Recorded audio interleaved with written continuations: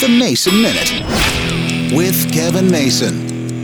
Today's a big celebrity birthday, literally. George Jetson from the TV show The Jetsons was born today. I know I'm kind of joking, but I'm kind of serious. If you go back to the 1960s, The Jetsons' first run on ABC in primetime on a Sunday night had 24 episodes, the ones we all watched in the 60s and the 70s, and then in the 80s they added more cartoons. And in one of the first episodes, they kind of figure out that George is 40 years old, and it's set in 2062, so therefore he's born in 2022. But nowhere in the show does it say that George Jetson was born on July 31st. But for some reason, the internet has picked up the fact that he has. And again, it's so funny what people have the time to think about, talk about. But again, it's the kind of things that people need to escape these days. I didn't realize there were only 24 episodes. At that point, I guess you didn't care. And even though I could probably tell you the episode just by looking at it, I haven't actually seen The Jetsons in years. I know it's on like MeTV or something like that right now. I can go watch it. But happy birthday, George Jetson, wherever you were born.